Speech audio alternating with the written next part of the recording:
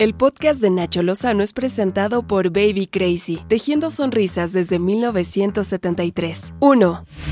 En la localidad de Ayahueltempa, en el municipio de José Joaquín Herrera Guerrero, decenas de niños armados, pertenecientes a la policía comunitaria, volvieron a marchar para demandar apoyos federales y estatales. Lo hicieron armados. En varios videos difundidos en redes sociales, los menores exigen un alto a la delincuencia y a la discriminación hacia los pueblos indígenas de México. Además, reiteraron su lucha contra el crimen organizado.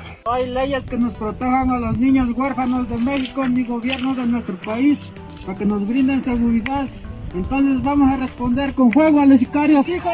La primera vez que los vimos, en mayo de 2019, acapararon la atención del mundo entero y ahora, nuevamente Guerrero y los niños armados. 2.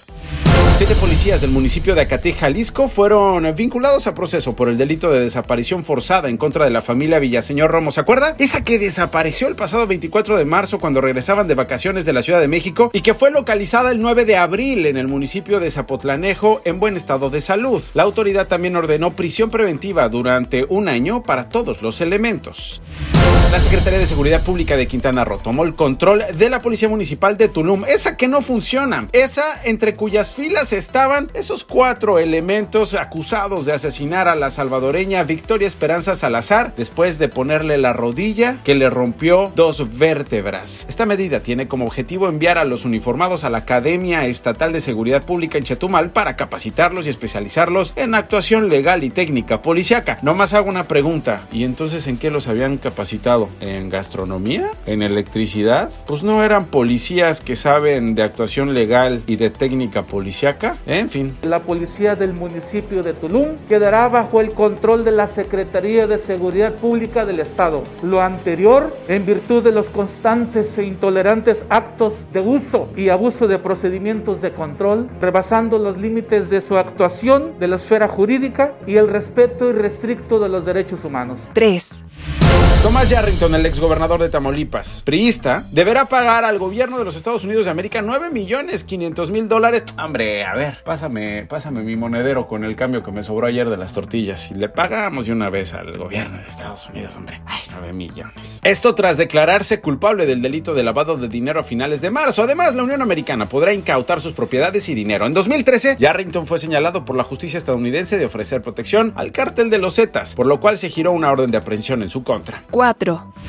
Un estudio publicado por la Universidad de Tel Aviv en Israel reveló que la vacuna Pfizer y BioNTech es menos efectiva contra la cepa sudafricana del SARS-CoV-2. Esta información la obtuvo a raíz de una comparación entre 400 personas no vacunadas que contrajeron la COVID y con otras 400 parcial o totalmente vacunadas que también se contagiaron.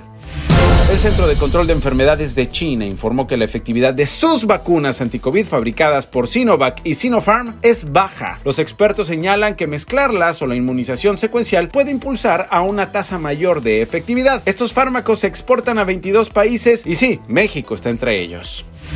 La Secretaría de Salud reportó que hasta el momento se tiene el registro de 14,811 posibles reacciones adversas a la vacunación contra el COVID-19. Gabriela Nucamendi, directora de Vigilancia Epidemiológica, dijo que de estas solo 168 casos fueron graves. El grueso de estos ESAVIS pues obviamente provienen de Pfizer porque se aplicó un mayor número de vacuna con este biológico.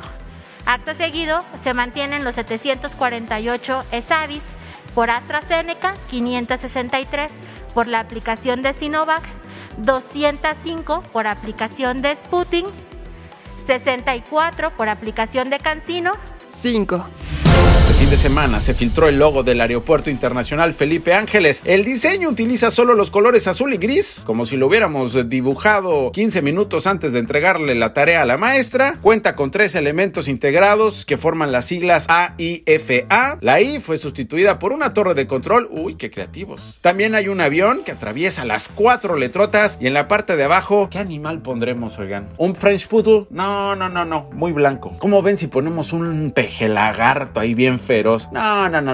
Muy de moda. Ya sé. Pongamos un mamut. No seas mamut. Ándale, un mamut. El mamut es lo más representativo del aeropuerto en ese logo, ya que en el terreno se han encontrado miles de huesos prehistóricos. Usuarios de redes sociales criticaron la creatividad para realizar el logo. Estas fueron las 5 notas más relevantes del día con Nacho Lozano, presentado por Baby Crazy, tejiendo sonrisas desde 1973.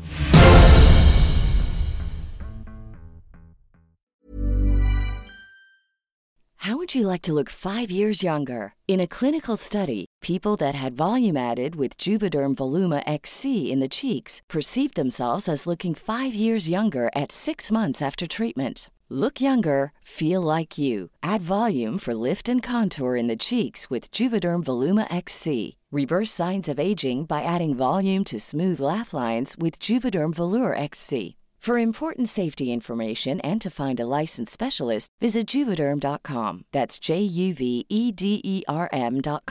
Not for people with severe allergic reactions, allergies to lidocaine, or the proteins used in Juvederm. Common side effects include injection site redness, swelling, pain, tenderness, firmness, lumps, bumps, bruising, discoloration, or itching. There's a risk of unintentional injection into a blood vessel, which can cause vision abnormalities, blindness, stroke, temporary scabs, or scarring. Talk to a licensed specialist to find out if it's right for you.